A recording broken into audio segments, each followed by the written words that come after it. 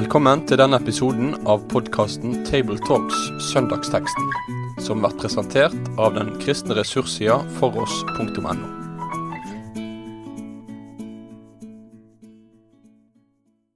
Vel møtt til en ny Table Talks samling om søndagens tekst, og vi er kommet til tredje søndag i faste, hvor teksten er fra Lukas 22, vers 28 til 34.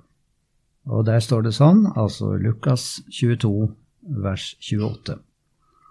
Men det er dere som har blitt hos meg i prøvelsene mine, og nå overdrar jeg riket til dere, slik som min far har overdratt det til meg, for at dere skal spise og drikke ved mitt bord i mitt rike, og sitte på troner som dommere over Israels 12 stammer.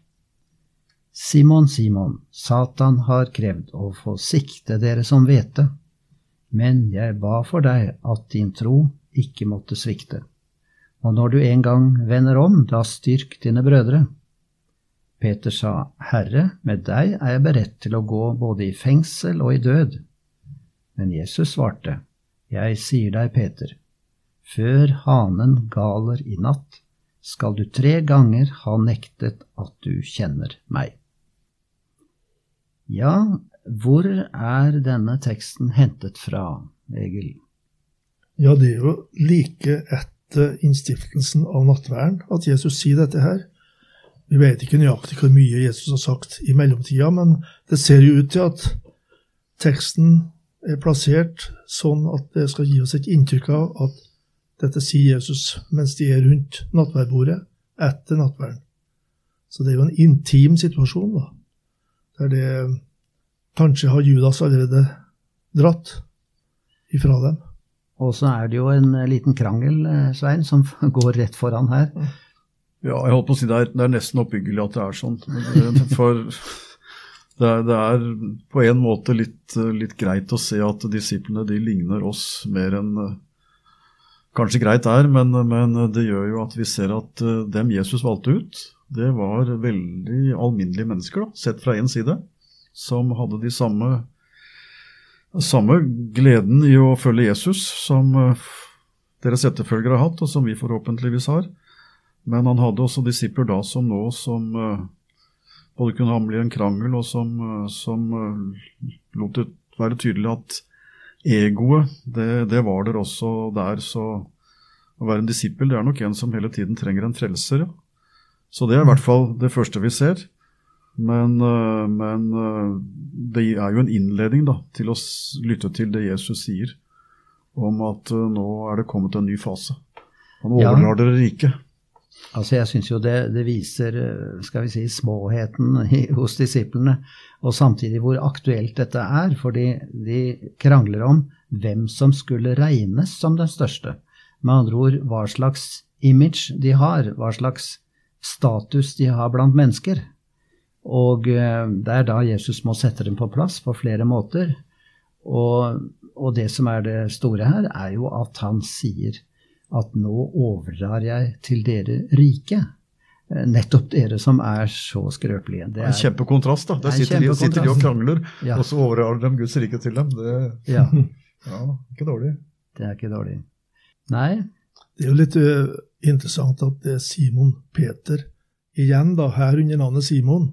Kanskje sier Jesus Simon og utelater ordet Peter med hensikt, for nå er det Simon som den vaklende, som er poenget, ikke Peter som klippen. Riktig. For Simon skildres her da som en som Satan krever å få i sin makt, og det ser ut til at Satan i en forstand greier det.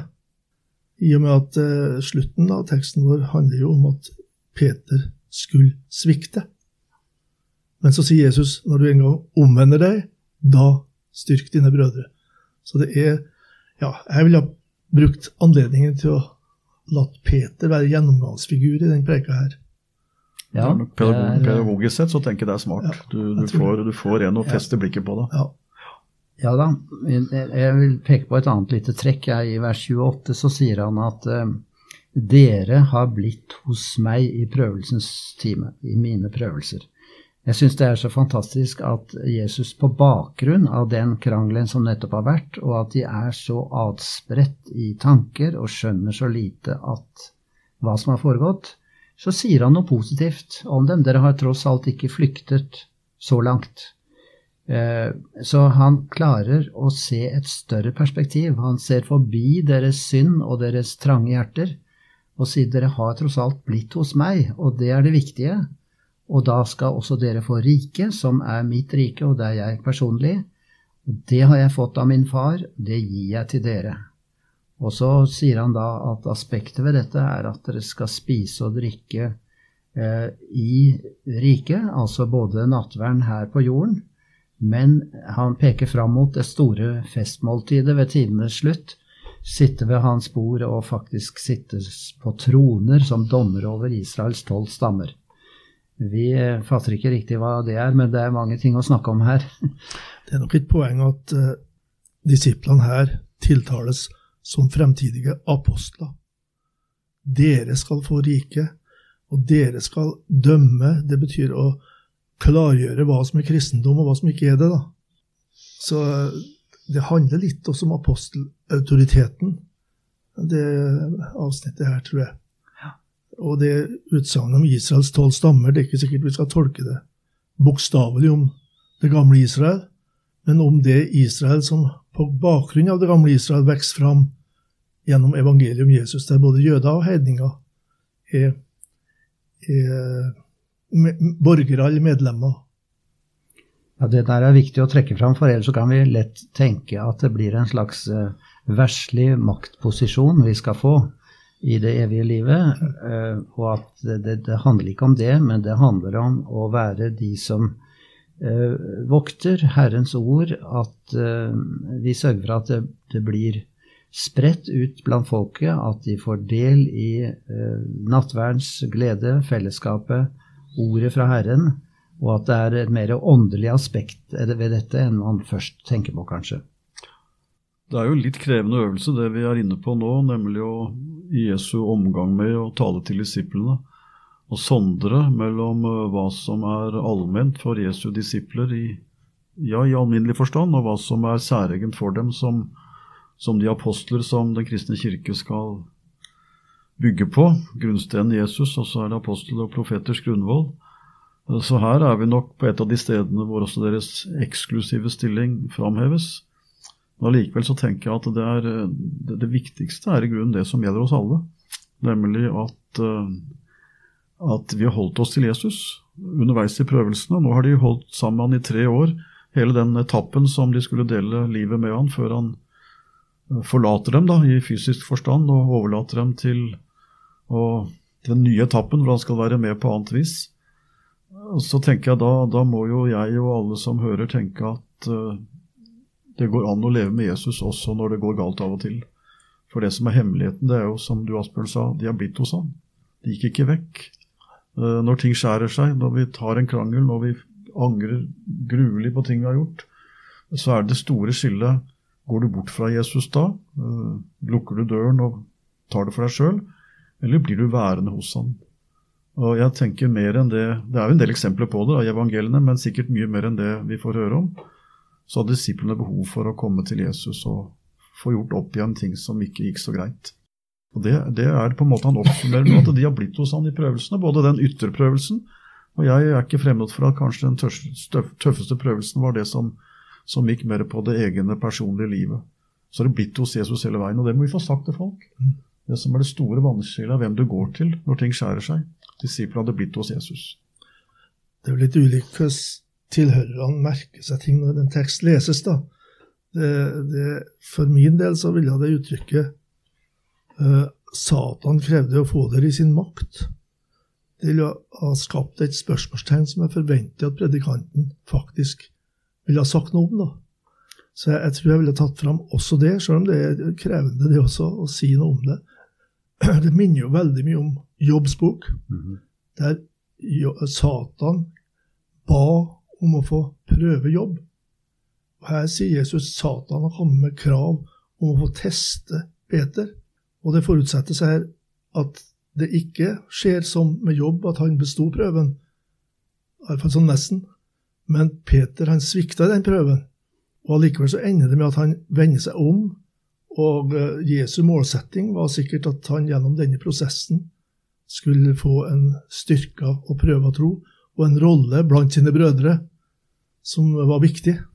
Og for i avsnittet foran det vi har lest, så var det jo en apostel- eller disippelkollega som gjorde det motsatte, som også ble satt på prøve og fristet. Ja. Men han kom ikke tilbake igjen slik som Jesus gjorde. Og da er vi jo tilbake til det vi også nevnte for kort tid siden, at det store skillet er hva du gjør når Satan møter oss. Og det er kanskje lurt at vi av og til personifiserer Satan, for det gjør jo Bibelen.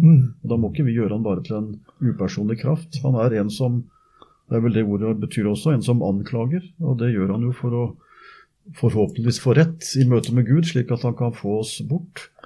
Og det er det Peter forberedes på her, at det er en som vil sikte oss. Og sikte, det er jo skille, det som skal kastes, og det som tas vare på. Og det er anklagens funksjon for dommeren, det å få den anklagede skyldig. Det prøver Satan på. Det er jo litt underlig her da, at Jesus, og det trøstefullt også, jeg ba for deg at din tro ikke måtte svikte. Og så forutsettes det da noen ting imellom, og så kommer setningen, når du så omvender deg, da. Så det er en litt gåtefullt vers, det der som kanskje skildrer både at Peter betraktet Jesus som sin frelser gjennom det hele, og likevel da, kort tid etter sitt store fall, så trer han fram. Når hanen god den tredje gangen, da var det altså gjort. Da måtte han omvende seg i sitt hjerte. Ja, for å si det på en annen måte, så er jo vers 31 her, hvor Jesus faktisk sier 2 ganger, Simon, nå må du merke deg dette her, at Satan har krevd, han er sterk, han er reell, han har virkelig kraft til å sikte deg som vet det, og skille i deg liksom det som er godt og vondt. Men så kommer det som evangeliet i vers 32, jeg ber for deg, jeg har bedt for deg, at troen, det å holde fast ved meg, at det ikke må svikte.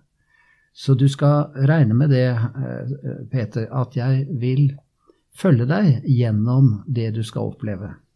Så du minte her om jobb, og det tenkte jeg også på, at det er vel i den sammenheng også Luther forklarer det slik at Satan er på en måte en lenkehund.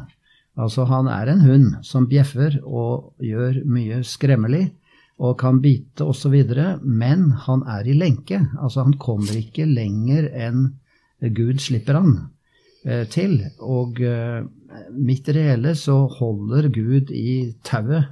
Jesus holder i tauet så du ikke svikter i din tro. Og da, i slutten av vers 32, får du et kall. Og det kan vi også komme inn på, men er dere enige i dette måten å se det på? Kampen mellom djevelens veldige prøvelse og fristelse, som jo er egentlig samme ord på gresk, og Jesu, at han holder fast ved oss i sin forbønn for oss. Jeg tror dette er veldig vesentlig å få fram i en tid da det er lite snakk om djevelen, annet enn når folk snakker stygt og bannes, så rekner Bibelen djevelen som en reell makt, men som du sier, som er overvunnet av Jesus, og som en dag skal fullt ut overvinnes av Jesus. Jeg las gjennom Luthers store katekisme her en gang i vår, og rekna til 70, når jeg prøvde å finne ut hvor mange ganger nevner Luther djevelen, med betegnelsen djevelen. Og det var 70 ganger.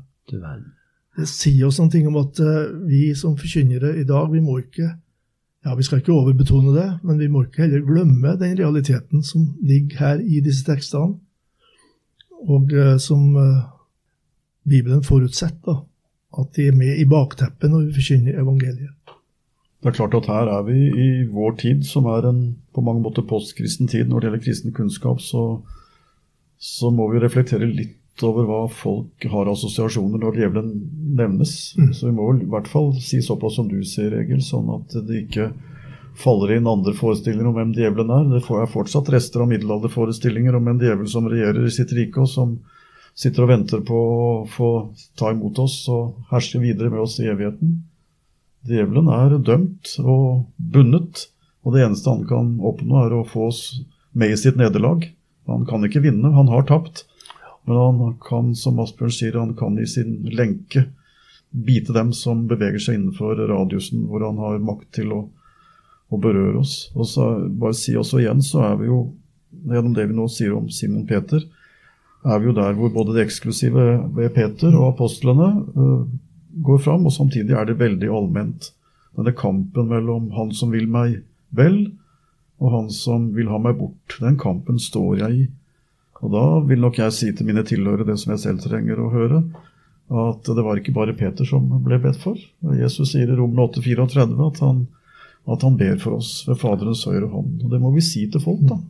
Når det en som bjeffer og vil bite deg, så det en broder ved Guds side som alltid treder fram for meg. Vi må tale enkelt og tillitsfullt til folk om nettopp at i den kampen så det en som sterkest. Men de kommer ikke utenom den. Det et lite poeng også mot slutten av teksten her, som vi kanskje bør ha med her, og som en del som hører teksten opplest vil merke seg også, nemlig at Peter trer fram med et veldig hovmod, selvsikkerhet, at han ikke vil svikte, han rede til å gå både i fengsel og død, og så var det nettopp han som da blir i ettertid holdt for den som svikta aller mest, bortsett fra Judas. Så hovmod står for fall. Det en menneskelig formulering, et slags visdomsord som her gjør seg gjeldende, og som folk kjenner seg igjen i, og så må vi vise hvordan Jesus også kan ta seg av en som har falt. Det vel ikke tilfeldig at det Peter som i sitt brev skriver at Gud står de stolte imot, men det ydmyke av nåde, det Peter som skriver. Det erfaring. Så det ikke bare tørr lærdom. Erfaring. Erfaring. Det noen som skrev i Bibelen prøvet og erfart. Prøvet og erfart. Det tror jeg. Men jeg tenker på det, jeg ba for deg at din tro ikke måtte svikte.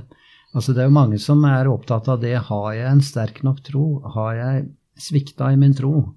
Altså så begynner man å granske sine følelser og sin lojalitet og sin opptatthet, og da synes jeg det fint det som vi begynte med her, å minne om trekke linjen til det første verset. Dere har blitt hos meg i prøvelsene mine.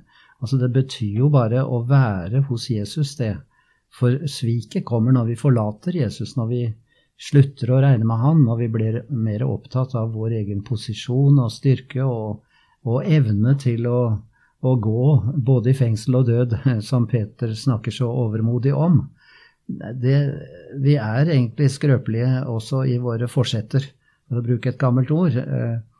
Vi kan love både dette og hint, men altså, det kan svikte i vårt liv. Men Peter ble tross alt hos Jesus gjennom alt sammen, og det ble hans redning. Ja, og det godt å si det som du sier nå, litt for å være hos Jesus. Og kanskje vi skal bruke enda et ord, hvis vi tolker Jesus som jeg tror han vil bli tolket, når han sier, den som kommer til meg vil jeg ikke støte ut. Det nok det et ord til dem som kommer første gang, men i konteksten tror jeg faktisk det også et ord til oss som hører han til. Vi skal daglig få komme, og du har lest katekismen, Egil. Luther taler om den daglige omvendelse, at du får komme på ny hver dag. Så det kan gå så galt som vi kjenner oss i Peters situasjon, at vi har sviktet, om ikke så grovt som han gjorde, så tenker vi at det står ille til. Og da faller jeg ikke ut av nåden så fremt jeg kommer. Det var en mann jeg hørte om et vitnesbyrd, han sa det beste med å være en kristen, det å få være en som kommer sånn. Jeg får prøve å være det.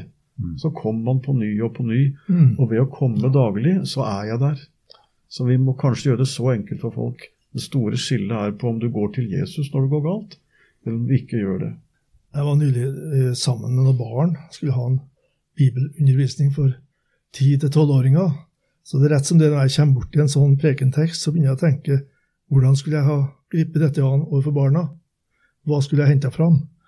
Og da vet jeg et poeng her, som jeg tror barna ville ha hatt interesse av å lett fulgt med på. Det nemlig den hanen og den hanegal. Det hanegal som skildres for oss her 3 ganger. Kom hanen til gale. Ja, før han går den 3. gangen, så har Peter svikta. For å se det står da. Hanen skal ikke gale i dag før du 3 ganger har nektet at du kjenner meg. Men andre tekster står det jo at hanen gol flere ganger. Og det veldig bra at Gud har noen sånne haner da. Og det kan være bilder på Guds ord og loven som vekker oss opp til virkelig å tenke igjennom. Gud har ulike måter å vekke oss på. Ja. Det gjorde han med Peter også. Og har vi veldig god tid i prekenen, det får vi sikkert ikke, men så det jo også en oppbyggelig sak at Jesus i sin tid lar Peter 3 ganger få spørsmål man elsker ham. Ja, det på en måte at han får lov å komme tilbake en gang for hver gang ha en god og fortelle at han tilbake der hvor han var. Så du vet, Peter, han med alle sine skrøpeligheter og sitt frimodighet og alt det der, så han så lik oss andre at det godt at han stilles fram. Mye å lære. Vi kjenner oss igjen. Jeg har inntrykk av at denne teksten veldig oppdragende i retning av at vi blir ydmyke overfor Gud. Men når vi snakker om ydmykhet, så det jo lett å betrakte det som en form for selvutslettelse, og at man får en lite egenverdi, altså selvforakt jo en avveie det. Jeg har lyst til å komme med et sitat om hva sann ydmykhet og det en amerikaner som sier at det ydmyke mennesket ikke en menneskelig mus med et sterk følelse av eget mindreverd. I stedet kan han i sitt moralske liv være tapper som en løve og sterk som Samson. Men han har sluttet å bli fordervet av seg selv. Han har godtatt Guds vurdering av hans eget liv. Han vet han så svak og hjelpeløs som Gud har sagt at han Men paradoksalt nok, han vet samtidig at han i Guds øyne viktigere enn engler. I seg selv intet, i Gud alt. Det hans motto. Og jeg tipper at Peter lærte noe om dette gjennom sitt liv, og vi må ikke hoppe over det viktige leddet at når han skulle omvende seg omsider, Peter, og det var altså sikkert en omvendelse fra hovmodet i retning av en sann ydmykhet, da har du fått et kall, Peter, og det å styrke dine brødre. Altså det å være opptatt av å oppmuntre, styrke, gi åndelig mat til Guds folk. Og det må jeg si blitt veldig viktig for meg gjennom mitt liv, å gi åndelig mat videre. Og kanskje vi skulle tenke mer på det i vår hverdag, enten vi nå predikanter eller har andre tjenester. Oppmuntre, styrke, gi kraft og mot til søsken på veien. Nei, det en fin avslutning på det her, og det jo Johannes 21 da, Johannes evangeliet, han avslutter hele evangeliet sitt, han med Peters oppreisning. Og det blir mer og mer oppbyggelig for meg å se, når det gir mening, det Paulus skriver, at Gud utvelger det som lite Peter ville sagt, jeg vel det beste eksempler på det. Det kan vi jo krangle med han om. Tenk på pinsedag, På pinsedag, for eksempel. For 3000. Tenk på det. Og det blir enda mer oppbyggelig med disse tankene i bakhodet å lese Petersbrevene. For der møter han både som en frimodig apostel som gir råd og veiledning med myndighet, og samtidig så merker du også at dette erfart. Det ikke tørr skrivebordsteologi. Den blodrød erfaring. Jesu Kristi apostel og tjener, slave, trell. Det sterkt. Det ydmykheten samtidig med myndigheten. Da avslutter vi med å be.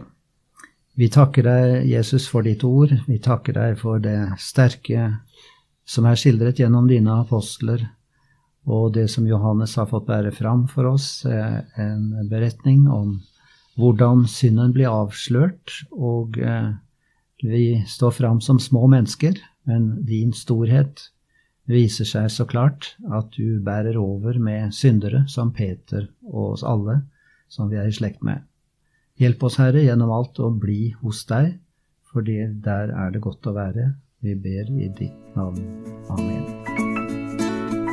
Med det sier vi takk for følget for denne gang. Finn flere ressurser, og vær gjerne med å støtte oss på foross.no.